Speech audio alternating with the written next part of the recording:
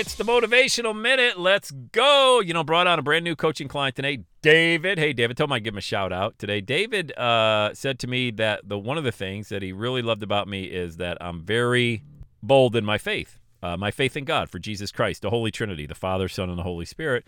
And he actually remembered a story I told on the podcast, how I lost a bunch of followers when I kind of came out as a believer. I think everybody gets the fact that I'm a believer. I don't push my faith on anybody. I just think a faith that can't be tested, that can't be trusted, that's never been tested. How about that? Sounding like Porky Pig there. A faith that has never been tested, it really can't be trusted. I believe in God. And, David came on board because I'm a Christian, he's a Christian. I think we're going to have an amazing time working together over the next 30 days to create his $1 million message and launch his podcast. But I tell you all that, you've got to be authentic. You can't run from what you really believe. I told people, I don't care if I lose everything. As long as I have my salvation in Jesus Christ, I'm fine. I mean, you could take all the money, burn it. I don't care. We're here for such a short minute. I mean, it is such a blip, a mist. Take a spray bottle, just spray. This mist is gone. It's gone. All the money, all the fame, all that stuff is gone.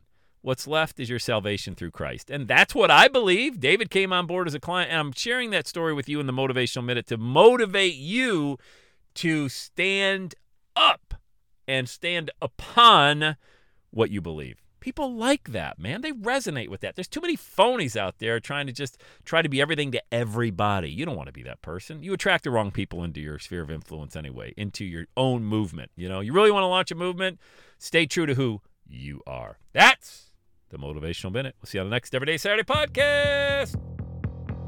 And that's a wrap. Another Everyday Saturday podcast in the books. Thanks so much for listening. Would you do your boy a favor? Would you get on iTunes or wherever you listen to the Everyday Saturday podcast and leave a rating for the show?